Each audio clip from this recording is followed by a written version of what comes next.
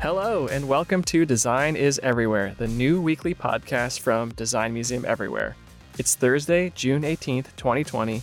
I'm your host, Sam Aquilano, founder and executive director, and I'm joined by your other host, our amazing vice president, Liz Pollack. Hi, Liz. Hi, everyone.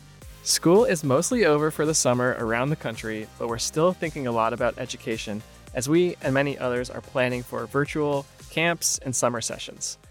This week, we're talking about designing curriculum for K-12 education, curriculum that's equitable, that works for kids of all backgrounds and learning styles. We have an amazing guest co-host joining us right from the Design Museum team. Diana Navarrete-Rakakis is our Director of Learning and Interpretation. We'll chat with Diana about her work at the museum as well as curriculum design and equity. Then Diana, Liz, and I will interview Dr. Aaliyah Samuel. She's the Executive Vice President of Government Affairs and Partnerships at NWEA. We'll chat with Dr. Samuel about her work to bring equity to the K-12 education system and what it means during COVID-19 and in a time when we're seeing such an incredible public response to deadly police violence against Black people. Plus, as always, we'll have our weekly dose of good design. Before we dig into this important topic, Liz, what is happening at the Design Museum? Well, as usual, we have a lot going on. Last week, we had an awesome Design Museum Live virtual event with Steelcase senior researchers Patricia Wang and Lenka Chekova. They talked about how we can still innovate even as so many of us are working remotely. It was a really interesting and interactive session where Patricia shared 5 growing pains of global innovation, and attendees brainstormed ways to solve them. Here's a clip. So you need trust, you need creative conflict, and now you need to try to balance multiple inputs and balance multiple regions potentially to create a consolidated solution of some sort, right? Or resolution of some sort. And one of the insights that we saw, or one of the things that we recognized is that there's very challenging power dynamics, and it's not necessarily intended. Our next Design Museum Live event is on June 26th. It's part of our sketch series. We'll have the amazing designer and sketcher Michael DiTullo showing us how to draw footwear. You can grab tickets on our website and keep in mind that we have free tickets for any students who want to attend. Yeah, I'm really excited for the event with Michael. And if you're a student, go to our website, go to the main navigation, and click on For Students. Also, on the last episode, we mentioned we'd be posting some resources for you around anti-racism with real action steps that you can take to help the movement. That's now live on our website. Just visit designmuseumeverywhere.org and click on the latest. With that, let's move to this week's topic. Today, we're diving into the design of curriculum for students in grades K-12. For one thing, you may not realize that there are educators, really curriculum designers out there in the world thinking about and exploring how we can best teach our kids. You can even think of them as experience designers, creating an experience for people to learn. So we'll explore this from multiple angles, and we'll go a bit deeper and talk about the importance of equity in curriculum, both in terms of race, as well as taking into account the many ways different kids learn. This is an important topic because, well, what's more important than education? I can't think of anything. But also because of the current context with the pandemic, changing where and how kids learn, COVID-19 really forced parents to transform into teachers almost overnight. And let's not forget the growing protest movement against police brutality following the murders of Breonna Taylor, Ahmaud Arbery, George Floyd, and so many other Black people in the United States. All of this impacts education because our children are existing and learning in this context. So to talk about education, curriculum design, and equity, I'm so pleased to bring Diana Navarrete-Rakakis on the show. She is our Director of Learning and Interpretation at the Design Museum, where she develops, plans, and executes unique design education programs like our Neighborhood Design Project, our after-school program in Cambridge, Massachusetts. She also infuses education through thought leadership in our public programming and interfaces with our education think tank.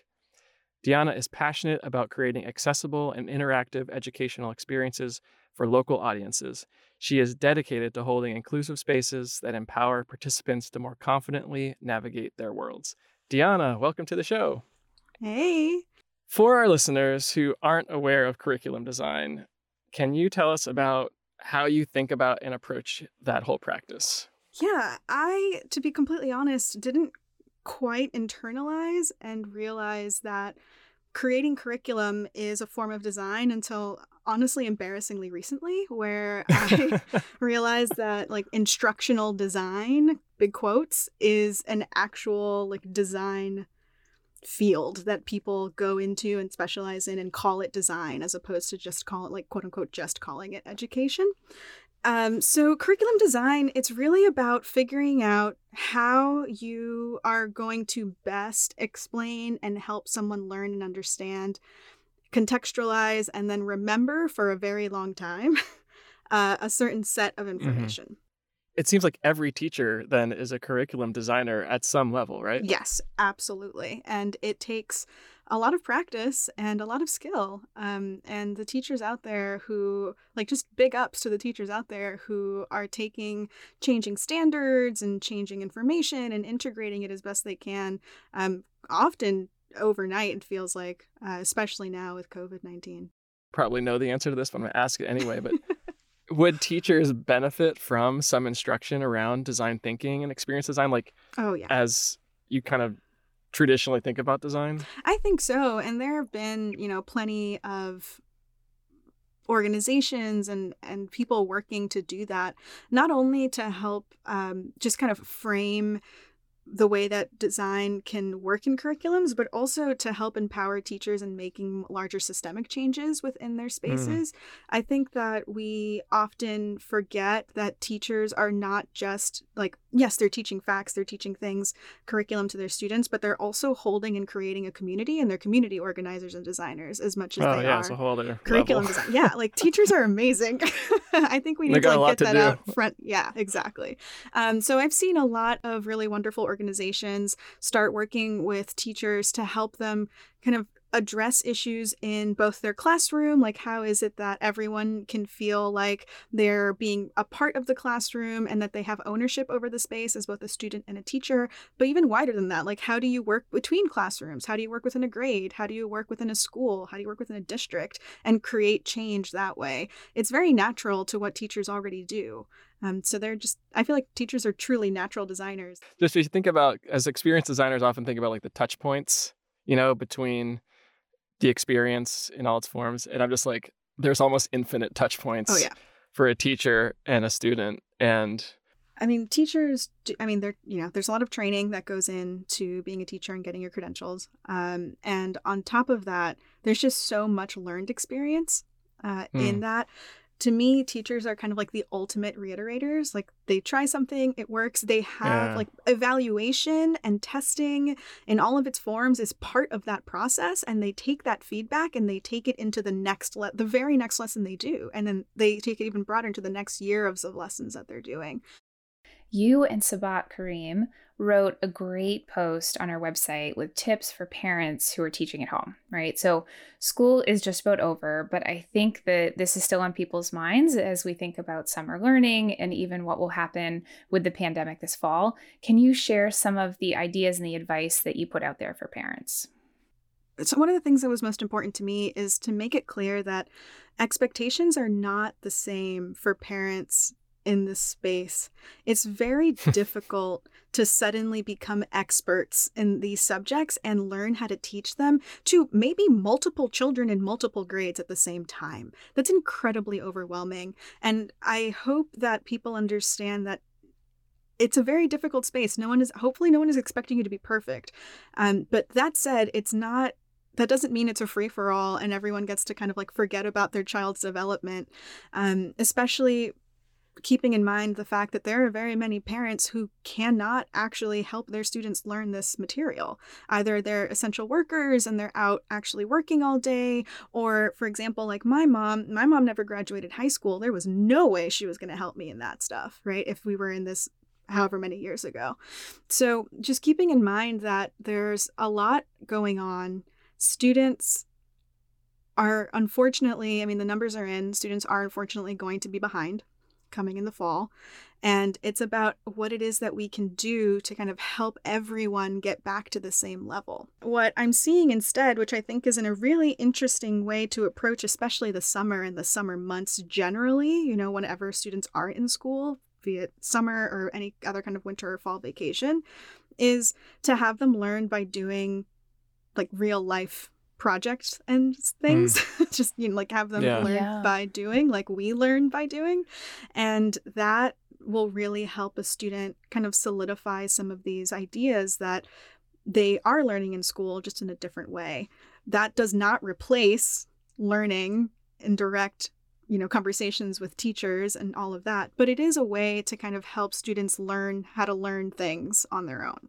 Love to zoom out and, if we can, pretend COVID doesn't exist. What an amazing thing to all do. Right. If we can. But really what I want to get to is sort of, I know you do a lot of research on this and you're thinking about it a lot. Just kind of give our listeners the state of K through 12 education, because I know, again, pushing COVID aside, there's a lot of challenges and opportunities sort of already happening. Yes. So the state of K to 12 education is unfortunately tied to where you live. So depending on where you live, what your district is, what your funding looks like, you are going to statistically have a very different conversation, a very different understanding of how K through 12 works. I know you said don't talk about COVID, but I think that's okay. We've seen it so clearly through COVID, right? Where some students have access to computers and Wi-Fi and have access to teachers and counselors, and specialty teachers like art and music and physical ed teachers, and they're all working together to create an experience for these students. And these parents are able to work from home and coach their students and get all of that. And that's just not the truth for a lot of students out there but beyond just the fact that they are already under-resourced areas where the funding isn't coming through, we're now seeing a huge uptick in layoffs in teachers as well. And the first teachers that are going to go and that we're seeing, I'm following particularly here in Massachusetts where I'm based, is we're seeing counselors go. We're seeing art teachers go, and we're seeing young teachers, like, first to 3-year teachers go, where they're not guaranteed a contract. And that absolutely will change the kind of experience you have. The idea of these wraparound services, right? What are the things that are kind of wrapping around what you traditionally think of, like your history, math, science, teaching? Those are the things that really elevate a learning experience for a student. I think a really clear example of that is like a student, it's been proven over and over again, and that's why we have so many of these like free reduced lunch and breakfast programs. A student cannot learn. It's like the very basics of humanity, right? Like they cannot learn if they are hungry. And so to see what's happening kind of across the country is a lot of underfunding of these wraparound services that then lead to kind of poorer learning experiences and poorer learning situations for some of the, most needing students for it. One other element that I've heard you talk about, like as you're developing educational programs at the museum, is different learning styles. And I think it would be really interesting to talk a little bit about those. And because I imagine when you or other teachers are designing curriculum, you're having to take all those different learning styles into account, even in the same lesson, maybe. To me, is that idea of what you were just talking about, these touch points, right? You're not necessarily creating an entire lesson for each type of thinking. Like realistically, there is not a lot of time in a period for that kind of learning.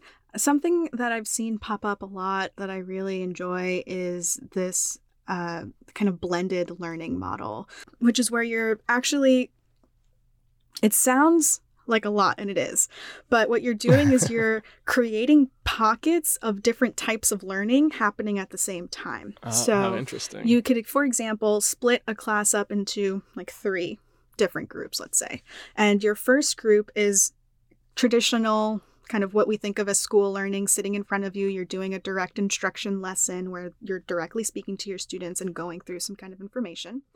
while another group is working individually. They're reading something and maybe writing a reaction to what they've just read. Right. And then your third group is doing a small group project together. They're like figuring out a puzzle or like figuring out a way to define something, and they're doing it together, creating something together. Those things are all happening at the same time. And it allows students to kind of tap into where they most kind of quickly grab onto the information. And it's a great way to keep, again, that classroom community alive. It sounds so cool and dynamic. I want to be there. I know. I love that. So, all of this is related to equity, and we're going to talk more about equity in education with Dr. Samuel in a minute, but I'm hoping that you can help us set a baseline of knowledge. And when we talk about equity, what do we mean generally, and what do we mean in the context of education? In short, I think kind of one of the easiest ways to think about equity is making sure that each person has all of the resources that they need to perform at a certain level, right? So that might not look like equally distributing resources. That might mean that some people need more resources than others in order to actually accomplish what needs to be accomplished. And I think that's really important, because what we're seeing is a space where districts are being kind of asked to give out resources whole cloth, or states and cities are doing the same. And it's not acknowledging the fact that people have different backgrounds, different circumstances, different lives, that they're going to need a different set of resources. So in terms of education, some of the things that I've already mentioned, things like making sure that schools actually have counselors and nurses and librarians and art teachers, things that'll actually help create a well-rounded educational experience, as well as these wraparound services like early drop-offs for parents who work, or late pickups for parents who work, right? These things that are helping these students have a place to be. After school programs and out of school programs are now a really popular way to help. And some cities are actually a lot of cities are funding these out of school programs as part of their wraparound services, things like lunches for free, making sure that where the communities need these resources, they're actually getting them. That would be ideal equity. Well said. Yeah, listeners, you can check out Deanna's work on a very neat program we've put out there called Design Together. It's a collection of design activities, resources, and challenges for students of all ages. And I'll put out there that adults can do them too. They're a lot of fun. We just put one up about creating a floor plan, which is really fun. So to check that out, visit designmuseumeverywhere.org, and you'll see a link right on the front page. All right, Deanna, please stay with us. We'd love to have you join our conversation with Dr. Aaliyah Samuel, the Executive Vice President of Government Affairs and Partnerships at NWEA.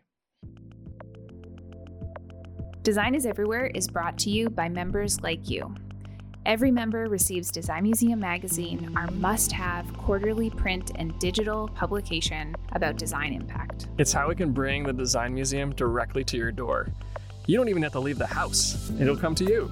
Each issue contains stories from creative thought leaders on how they're using design to change the world. Yeah, some past stories include Turning the Inside Out, The Workplace Meets Mother Nature by Lee Stringer, and interviews with design leaders like Kat Holmes, Senior VP of Design and UX at Salesforce. Design Museum Magazine is design inspiration you can hold in your hands. Visit designmuseummagazine.org to subscribe today for just $3 per month. That's $3 per month that we bring the world of design to your doorstep. Check it out at designmuseummagazine.org today.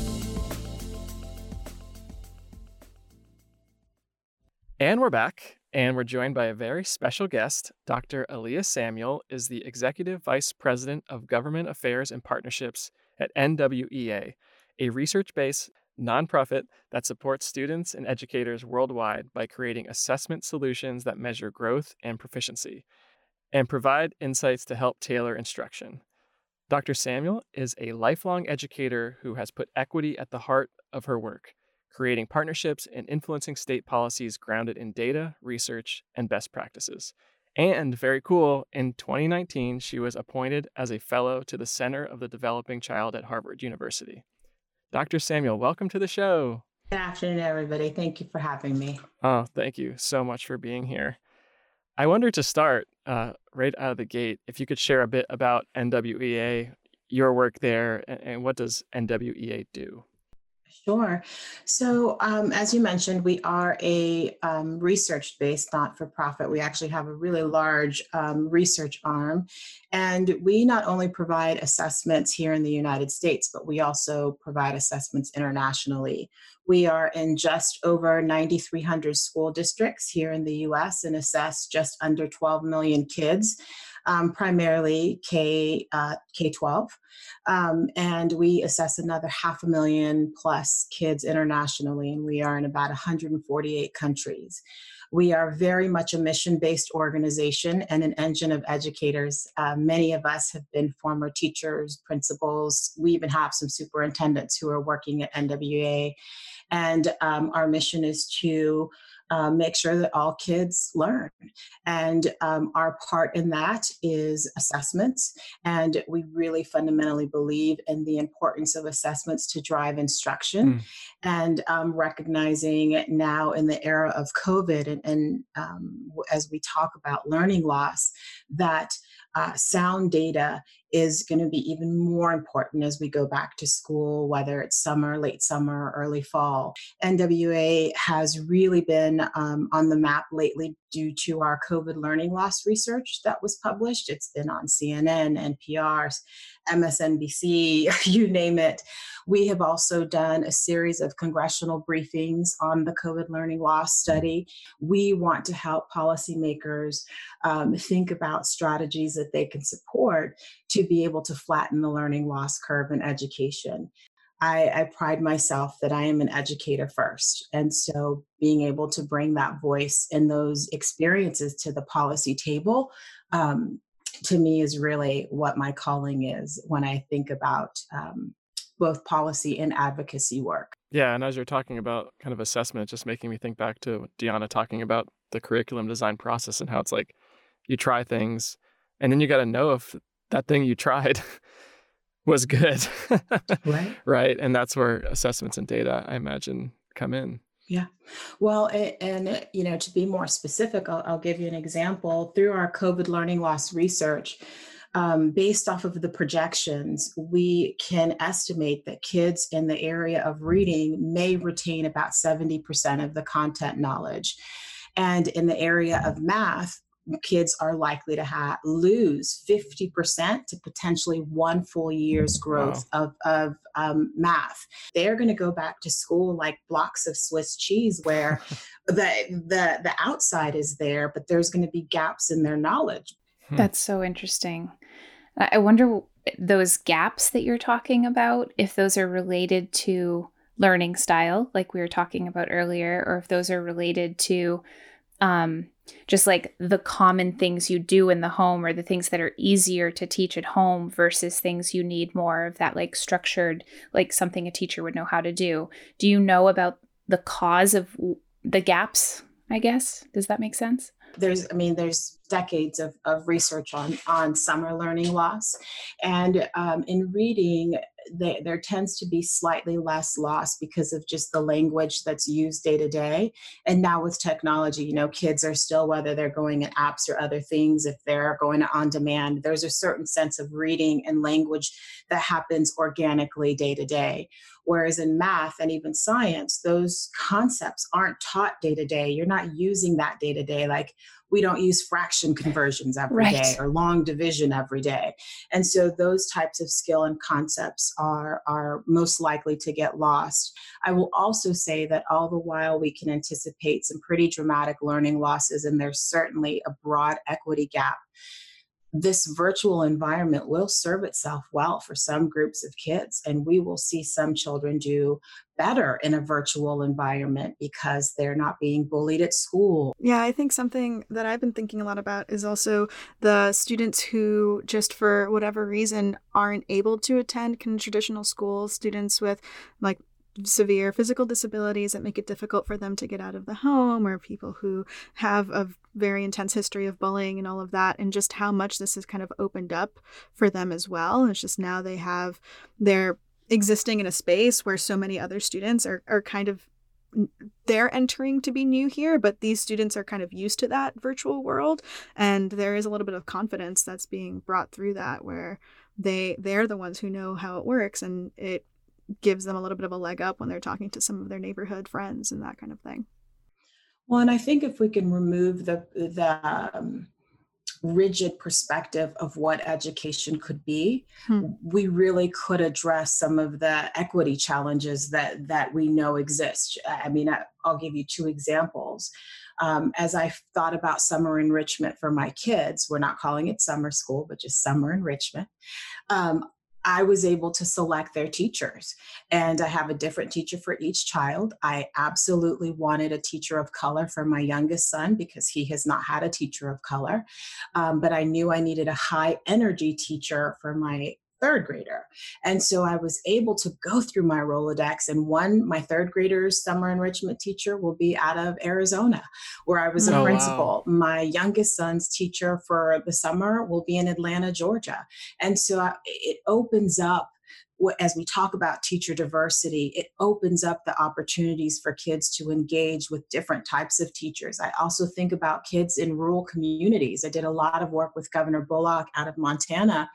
And in states that have large pockets of rural communities, the access that kids can now have to different types of curriculum, to science, to math, to even museums that they were not able to get ordinarily. And so if we can dismantle our thinking and really start to look at the opportunities that this could provide us, we could have a very different education system for kids.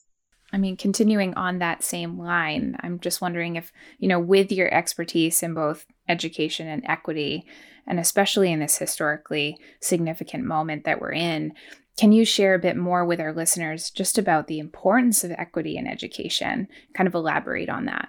Yeah, well, I'll start with just the changing demographics of our country.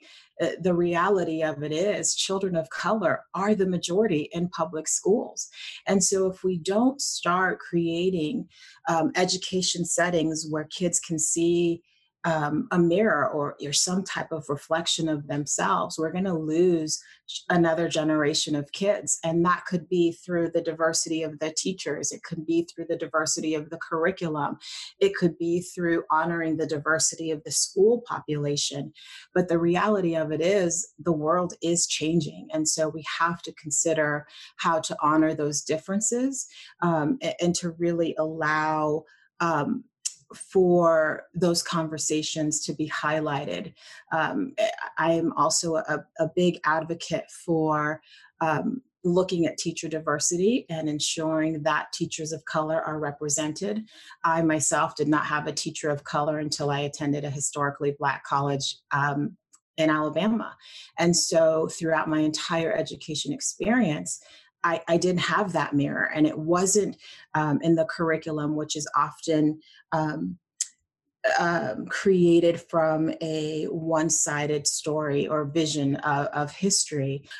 With the advances of technology and thinking about preparedness for the workplace, if our kids aren't prepared for a global society, they will be left behind. So we're not going to only lose another generation as far as formal education, but we need to start thinking about the implications to the workforce and the workforce for the future. So those are just some of the benefits that I think we need to keep in front of us.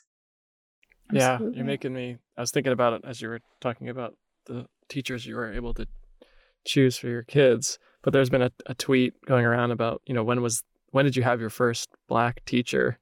And every time I see it, I think, well, it was when I was in not till grad school. Mm-hmm. And it just always stops me in my tracks. Yeah. And can I tell you, that was the hardest part of leaving my principalship. I mean, it was a pain that was I can't describe it. And the reason why it was so painful to make that decision to leave was because I knew the likelihood that my students would have another principal of color that they could relate to.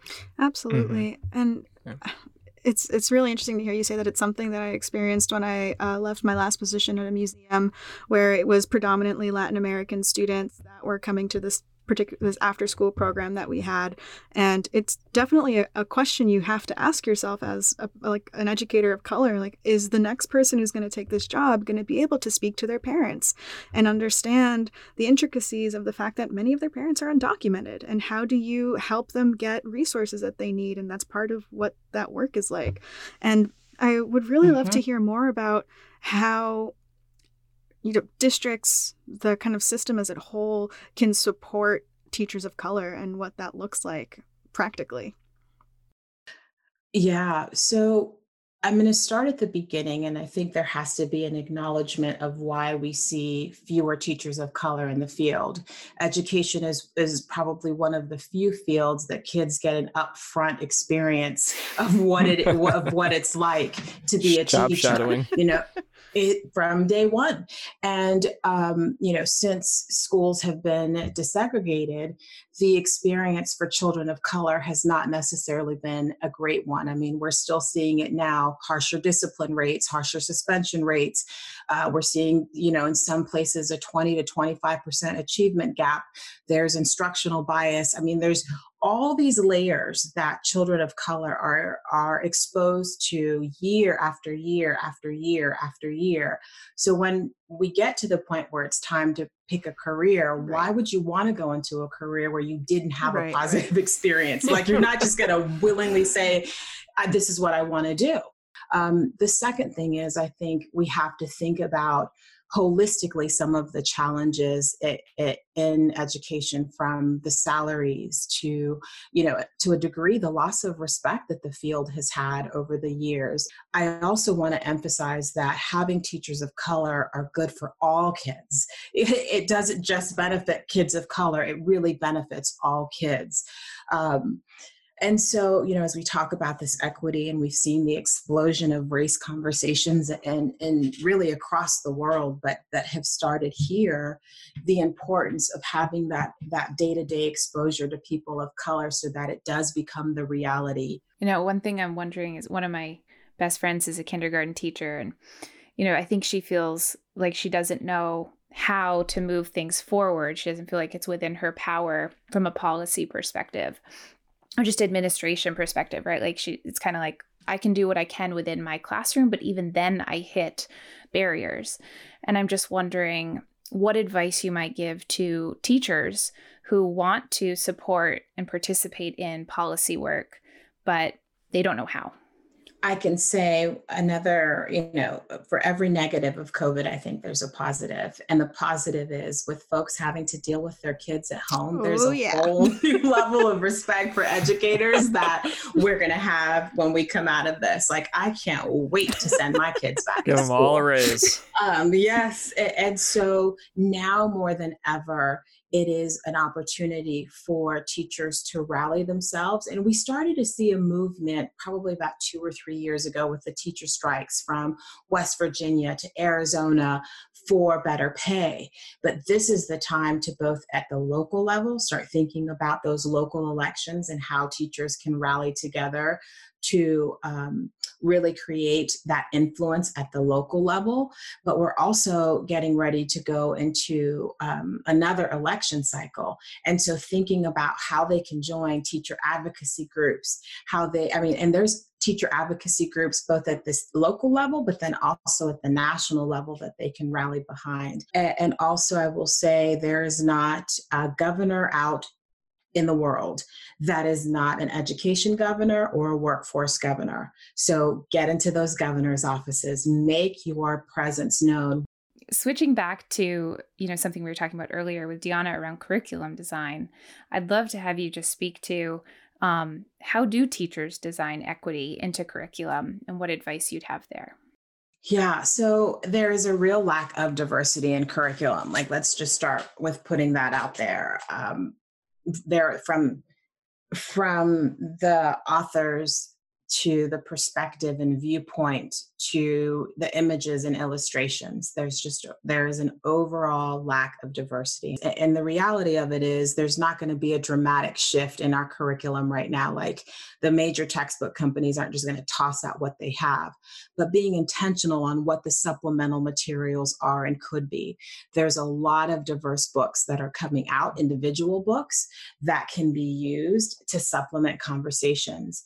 I also think that it's important from a conversation perspective. Are we using asset-based language, or is it more of a deficiency perspective? For example, rather than asking kids, well, what do you do for Christmas? Asking, what are the holidays that are celebrated in your home? I also think it's important to reframe individuals' backgrounds, particularly for those like the social studies teachers. I cannot tell you how exhausted I am as a parent of color when Black History Month comes around.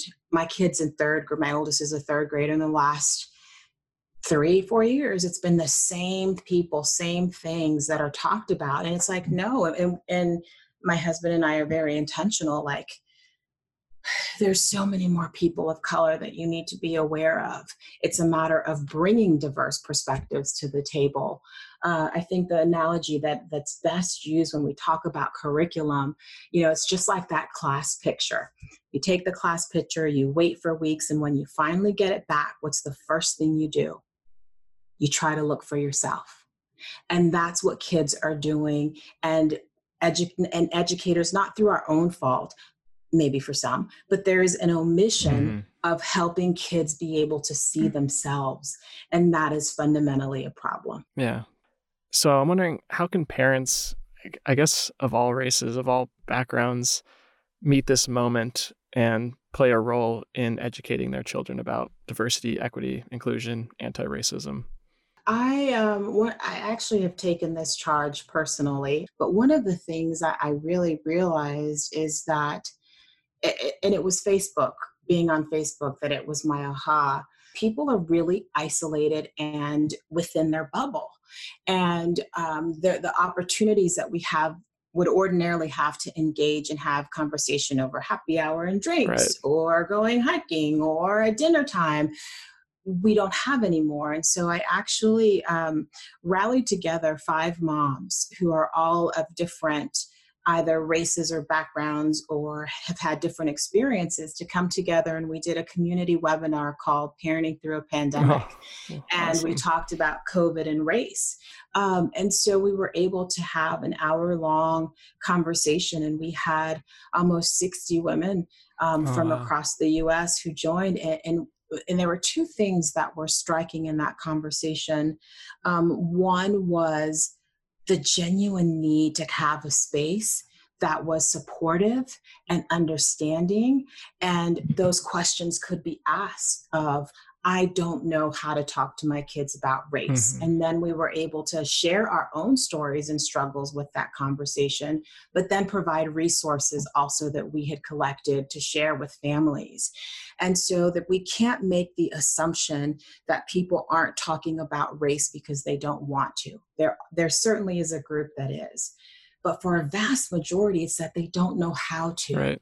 And so as educators, as leaders, I think it's fundamentally our job to stand up and create those spaces and lead through this opportunity to have those difficult conversations. Right. My suggestion is, as an adult, is one, to do as much research and reading yourself as you can. Talk to people, figure out what you do and don't know, so that you can help start modeling that kind of behavior for your children. And put like, white kids should have these books on race in front of them as well. Make sure that you're getting them a diverse set of main characters and the things that they're reading and the things that they're ingesting through videos and audios, and music, right? Expose them to cultures that are not the ones that you grew up with. One of the panelists said, as parents, we decide on so many levels what we want to teach them versus what we want the world to teach them. Mm. Don't let race be something that they're taught by the world. So last questions. This one's for both of you. If we can rise to these challenges and design a better way, what would a fully equitable K through 12 education system look like? Oh, I have so many. Like one thing starting with thinking about, and hear me out first, reducing the number of brick and mortar structures that we have of schools, because those buildings can cost 25, 40 million, 50 million for a building that is used essentially 184 days out of a year. And if we reduce the number of physical school buildings, how we could then funnel that 40, $50 million a year, plus the facilities maintenance, plus, and funnel it in to those blended learning opportunities for kids, where we could even think about having a more robust community supports, so that, to your point, if kids need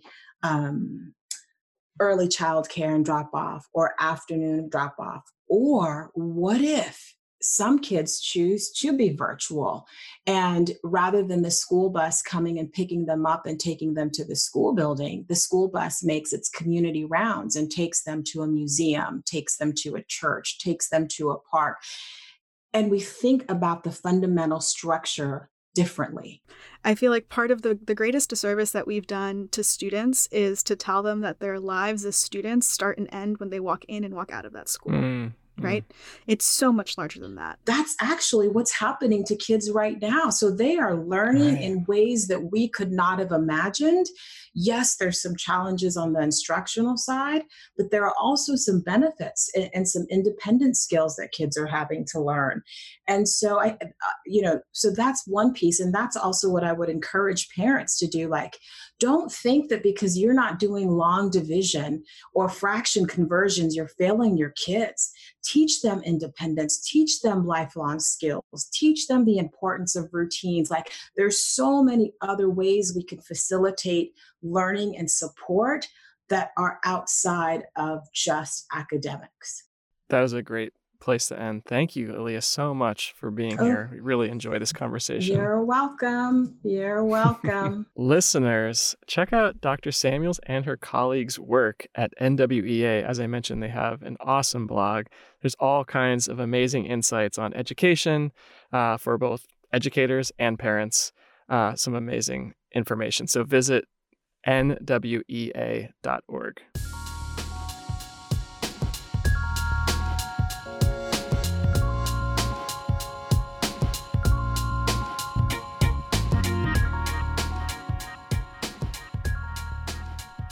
Now for our weekly dose of good design, where we share an example of good design that has impacted us or others in some meaningful way.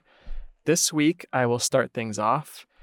I was extremely impressed and really struck by both the messaging, the designs, the movement around the 8 Can't Wait campaign. It's a project by Campaign Zero, which is an effort to end police violence in America. 8 Can't Wait is a list of 8 policies that cities can adopt to reduce killings by police and really save lives. So it's things like banning chokeholds and strangleholds, requiring de-escalation, requiring that officers exhaust all alternatives before shooting, and requiring comprehensive reporting of incidents. Things that you would think exist, but don't. And I love this campaign for a lot of reasons. It's research-backed, and you can really dig into how these 8 policies, when taken together, reduce police violence. Beyond the research-backed nature of it, the campaign is just very well designed. It's very easy to understand. There's simple graphics and ways to share the message. You can go on and see how many of the 8 your city has enacted. Overall, it's a great example of how good design can support activism, spur action. So check it out. Visit 8cantwait.org. Okay, Liz, you're up next. That's such a good one. Such a good example. And such an important one. So my weekly dose of design is coming from an experience I had this weekend where I put up a tent in my yard. I just want to preface this by saying that as a kid, my family and I went camping a lot. And my memories of camping and of erecting a tent consisted of sometimes hours of effort, inevitably getting something wrong, and always needing multiple people to make it happen. But fast forward to this weekend and putting together this brand new 10 by 10 tent by myself in less than 2 minutes and without requiring any instructions. And what really blows me away is not just how easy it was, but how dramatic of an improvement that was. And that even though I personally haven't been keeping up with the latest and greatest in tent design, that there have been countless iterations and improvements that have been made in that time. Like, truly amazing. And it also gives me hope, I have to put this out there, that maybe the next tent will also pack up that quickly, and maybe it will keep the bugs out a little bit better. I mean, I still think there's some improvements that could be made because those are as I remember. That's amazing. That's a good one. So that's mine. All right. I've been astonished by a lot of what's been going on this past week and the past couple of months. And I think, honestly, Black Lives Matter as a moment of community design is phenomenal. The way that it is, honestly, international, the way that it's across so many states and all of the states within the nation, and just the way that folks are working together to create these systems of communication so that way information is being carried quickly and accurately across platforms so that way they're not being distorted by other platforms is amazing to me. The way that they've worked together with external partners like the NAACP and many others that have the kind of financial and resource backing to help create, help really get some results on the demands that are being made is amazing. And for those of you who have not yet visited blacklivesmatter.com, please visit blacklivesmatter.com and you'll see there for great graphic design, great website design too. But just that the way that communities can really be used to create something amazing has been a great dose of design for the week. Yeah, that's a great one. Thank you. Thank you both. Thank you again to Diana Navarrete-Rackauckas and Dr. Aaliyah Samuel for joining us this week. We covered a lot. And we'll be posting links to the stuff we talked about on our episode page so you can check everything out. Visit designmuseumeverywhere.org and click on podcast.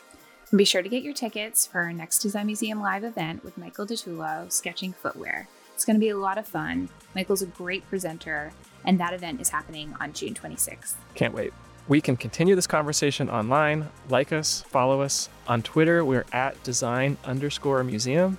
On Instagram, we're at Design Museum Everywhere. And on Facebook and LinkedIn, you can find us by searching Design Museum Everywhere. And as always, remember to subscribe to Design is Everywhere on Apple Podcasts, Spotify, Google, or wherever you listen to your podcasts, and rate us. That would really help people find the new show. Yes, please. This episode was written by me, Sam Aquilano. We're produced by Ryan Flom and edited by David Green. And we had some amazing research support from Diana Navarrete-Rackauckas. Our theme music is Orange Sunset by One Wave. For Liz Pollack and the entire team here at Design Museum Everywhere, thank you, and we'll talk to you again next week. Bye, everyone.